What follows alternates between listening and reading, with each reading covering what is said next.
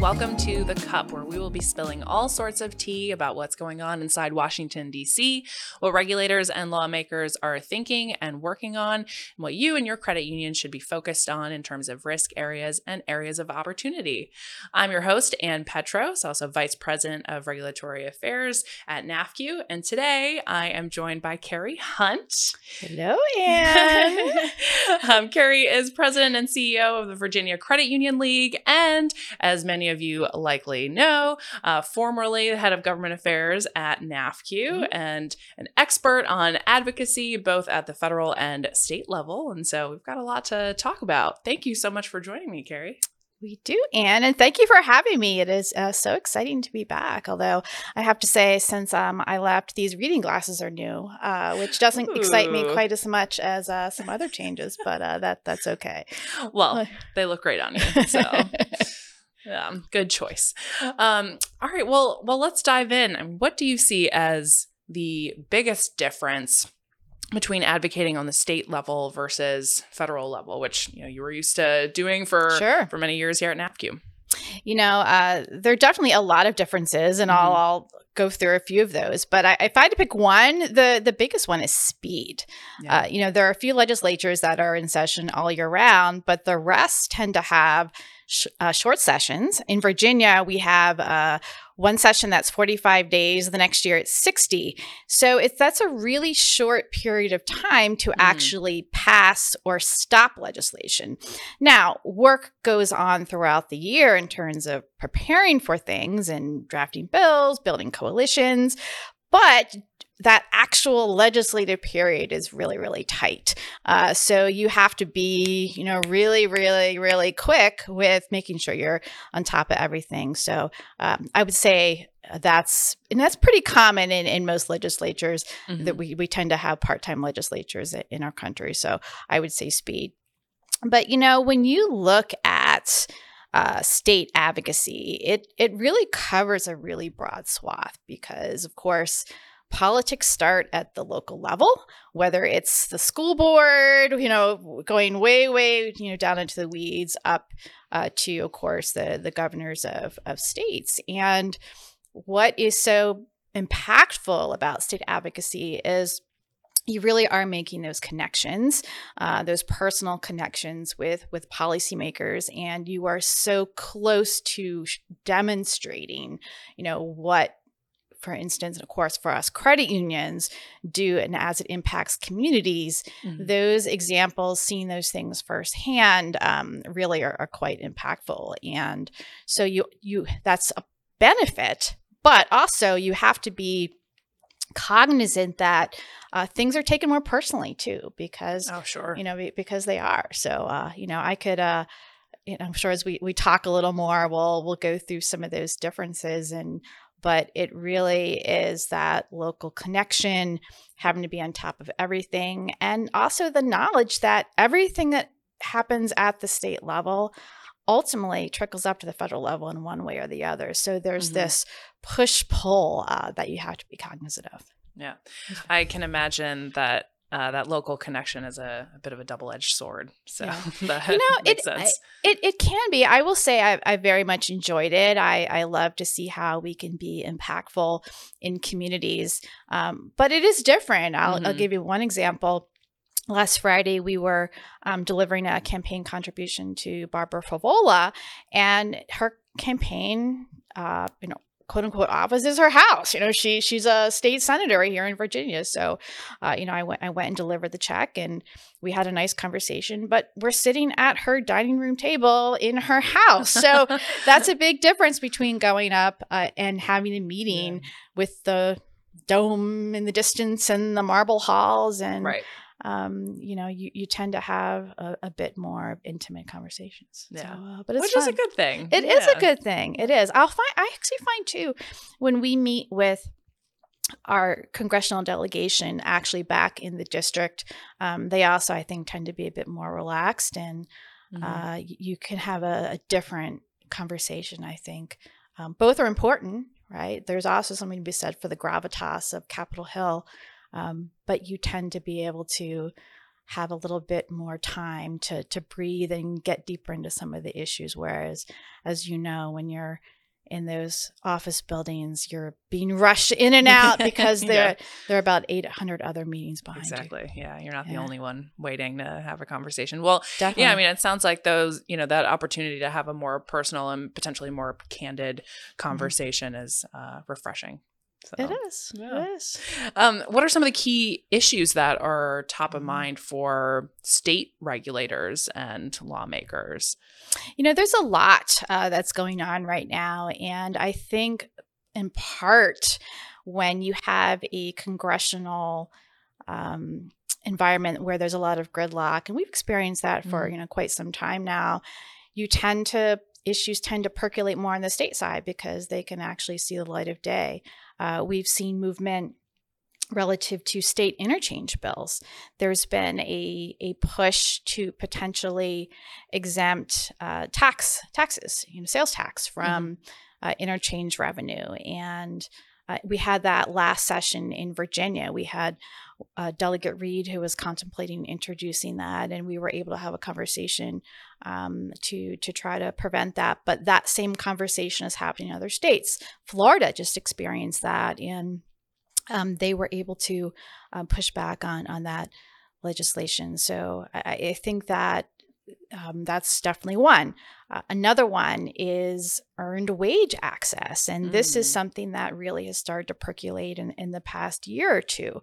There are these earned wage access providers, which may or may not be consumer friendly. And there's a big policy debate as to whether or not these providers are really just a different type of payday lender. Are there fees that are pulling people into debt traps? And so that's a big issue as well.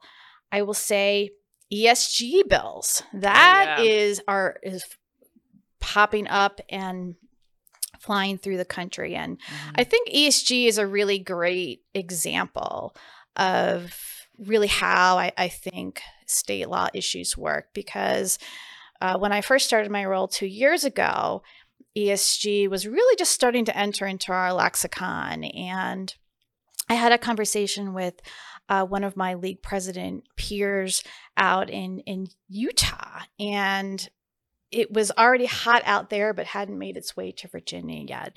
Well, lo and behold, fast forward 18 months, I'm sitting there having a conversation with one of our state delegates in Virginia who was contemplating introducing anti-ESG legislation. And with ESG, if you look across the country, in states that are red, they typically introduce anti-ESG legislation.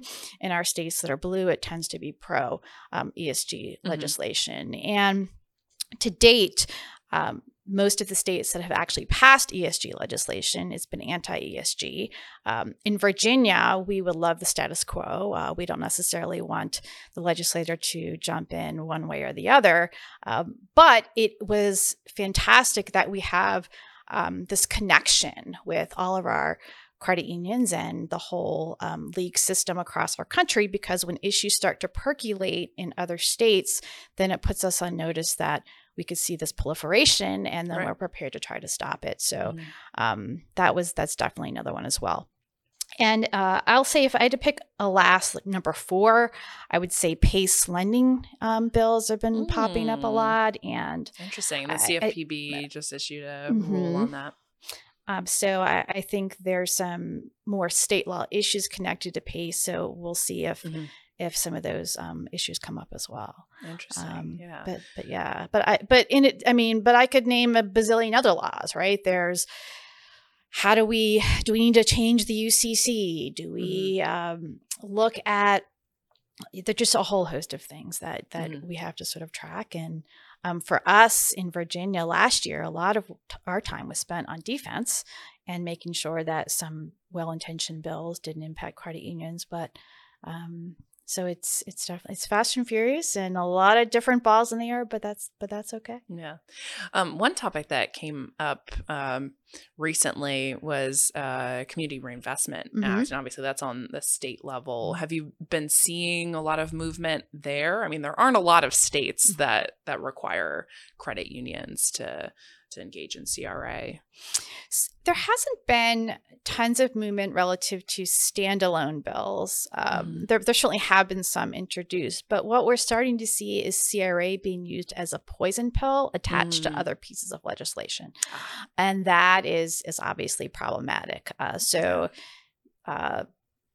frustrating. I don't want to call it our enemies, but those who are not our friends of the credit union movement, yes, are getting smarter as to how they go about these things, and that is creative. A lot of roadblocks are being put up all across the board. So we haven't yet to see one in Virginia, but never say never. Yeah, well, several states, including Virginia, have data privacy laws on the books, and a lot of other states are considering similar bills. I mean, obviously, we've got California with a very robust data privacy framework, but not all of those laws or proposed bills do include financial institutions. Some have exemptions for, those that are already subject to the requirements of the Gramm-Leach-Bliley Act. So could you provide just a really brief rundown of those data privacy laws and legislation across the country? Now, I don't expect you to get to all of the states. I'm putting my reading glasses on because I did maybe the top states where we should be really concerned about. And, what do you think are the next steps on the federal level? Because I think that's really the big question for people. All right. So these are the states that have privacy laws enacted. So of course, California, and Virginia, and I'll use those two. So California is the most consumer friendly. That was the first one, and everyone looked at that, and it certainly raised some concerns just in terms of the business side. Virginia passed a version several years ago, and Virginia's law was the first one that exempted Gramm-Leach institutions that comply with Gramm-Leach-Bliley from privacy laws. So that's what we have in Virginia. Now, most of the states that subsequently have implemented laws follow the Virginia model and have some level of Gramm-Leach-Bliley. But I will say these laws do differ from degree to degree. But Colorado, Connecticut, Indiana, Iowa, Montana, Tennessee, Utah, in addition to Virginia and California, have privacy laws in place. And these were bills that are still active: Delaware, Louisiana, Maine, Massachusetts, New Hampshire, New Jersey, New York, North Carolina, Oregon, Pennsylvania, Rhode Island. And then we have bills that have been filed but are inactive. And I'll say Hawaii, Illinois, Indiana, Kentucky, Maryland, Minnesota, Mississippi, Oklahoma, Vermont, Washington, West Virginia. And so as you can see... Yeah, wow. Are there any states that aren't considering data privacy? Very few. And we're laughing about it, but this is why we need to have a federal standard in place. Yes. Now, relative to that, a new wrinkle has come up this past year in that the National Association of Insurance Commissioners has a group which is working on model privacy legislation. And recent drafts of that, or original drafts, were not in favor of having this Gramm-Leach-Bliley exemption. In particular, it also shifted from an opt-out to an opt-in. So in short, if this model that these insurance commissioners would like gets passed across the country, it could potentially be problematic. So I think the sooner we have a national model in place that, of course, for us includes exemptions for regulated financial institutions, then the better. It's the question is, can we get there fast enough? I will say the more states that pass a more business-friendly model like Virginia has, I think there's certainly a bigger push and more pressure on the federal side to enact something similar. But of course, as you know, it all depends on what our composition looks up at the federal level. Right. Who sits in those seats.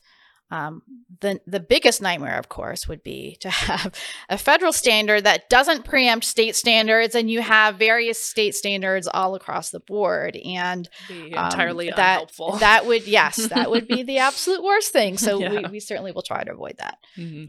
Yeah. I'll go so far as to say at all costs we'll try to avoid that. Yeah. And there have been some bills introduced that are, floating out there, but just have not been able to make headway, really. I mean, obviously, especially recently, there have been other priorities on the federal level, but it seems like this is definitely an issue that's not going away anytime soon and needs to be addressed. I'll mention too, on the state side, legislative sessions, even though typically are shorter, they also don't all start at the same time. So as we speak, some legislatures are still working on issues. So it's always a rolling kind of look as to what's going on. Mm-hmm. Yeah. Now, turning to the litigation side of things, which, I mean, I guess that also can play a role in the data privacy discussion. What trends are you monitoring at the state level, and do you think that any of these trends will work their way up through the federal court system? Yeah, I would say the number one trend that we follow is litigation relative to employment and employer issues, and that may surprise some of the listeners, but for credit unions, who are, of course, are corporations, even those who are federally chartered, have to comply with certain laws in the state that they're headquartered. So that is certainly top of mind for me in looking at how a lot of trends in employment law impact credit unions, because of course, every credit union has lots of employees and they have to manage the business side. We're seeing trends, of course, relative to employee issues with, strikes. We saw that just with TrueStage this past, couple of weeks, and that's not litigation per se, but sometimes things, delve into that arena. We're seeing issues still coming out of COVID relative to disability. We are seeing potential issues relative to pay with, stay-at-home situations versus coming into the office, whether there's discrimination there. There are all sorts of those issues. So if I had to pick the top, it's actually all across the country, those types of issues. And looking at a few other things, we're actually seeing some litigation relative to ESG as well. So that's starting to percolate. We are also starting to see a lot of litigation relative to cybersecurity, whether states have different laws relative to notification for breaches or notices for various things. So we're seeing that on the state law side as well. And I think all of those issues have the potential to percolate up. So we definitely track things as well. I will say, too, at the state level, we, of course, want to make sure we have a great relationship with our attorney generals, who are the ones who also look to enforce consumer laws. And I think that's another really big area. We don't just have the CFPB, we have the states who have a huge focus on the consumer side as well. So we always want to make sure we're seeing what the attorney generals are doing versus not in terms of trends all across the country. So, yeah. We could talk for 3 hours, Anne, but we're not going to. I mean, there's plenty to unpack there. I mean, I'm sure all the cybersecurity issues, data breach class actions continue to come up, and I don't think that will change anytime soon. And it definitely is an issue that relates to the federal level. I mean, NAFQ's been calling for a national standard for data security that keeps merchants accountable as well. I mean, do you see any prospect of something like that coming to fruition anytime soon? At the federal level, or you mean in terms of impact at the states? And I guess both. I think define anytime soon, Anne, because I feel like I'm going to need 3 pairs of reading glasses before we get to that one. I will say that's actually a great segue to talk about fraud, because one of the biggest challenges that credit unions are facing right now is just the dramatic increase in fraud. And how do you combat fraud? What does that legal regime look like? What do best practices look like? How do you cover those costs we haven't even really delved into the whole big attack on interchange at the federal level, is huge and top of mind. And for me, this is another area where I think the states have the potential to act, but I don't want to get in a situation like data privacy again, where we have all of this patchwork. So that's why it's so important to have this federal data security standard. And in Virginia, Senator Warner has been a huge advocate for cybersecurity and data security, but we haven't gotten to a point where we're passing legislation. So it's a huge priority, I think, for everyone, including at the state level, but a lot of work to be done still. Right. Yeah. I'm not, I guess, too surprised to hear that. Are there any areas, now kind of shifting to the federal side of things, that, the NCUA should be looking at in terms of its regulations and modernizing those regulations to better align with some of the state regulations that impact credit unions? I think that's a hard question to answer, because we really do have quite a difference in state charters all across our country. In Virginia, we only have 20 state charters left compared overall, and there are 105 credit unions in Virginia. So, of course, that means the rest are federally chartered. I will say there are still some things that I think are more flexible at the state level. And one of those, though, we're already attacking and addressing, and that's board modernization.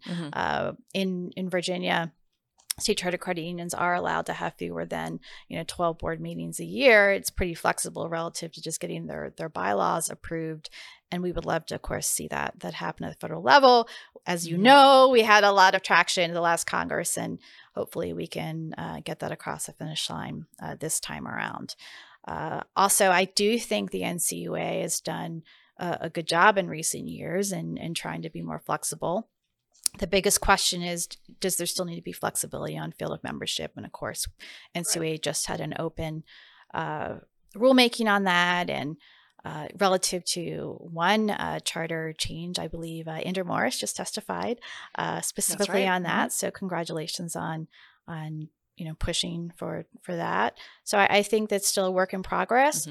At the state side, though, you typically have bankers who do a really great job at pushing back on individual credit union fields of membership. So it's a slog, it's a fight, it's down to the death in a lot of situations. So certainly, I think the stronger and more flexible regulatory standards we have and can point to, it's always helpful in regards to that. So.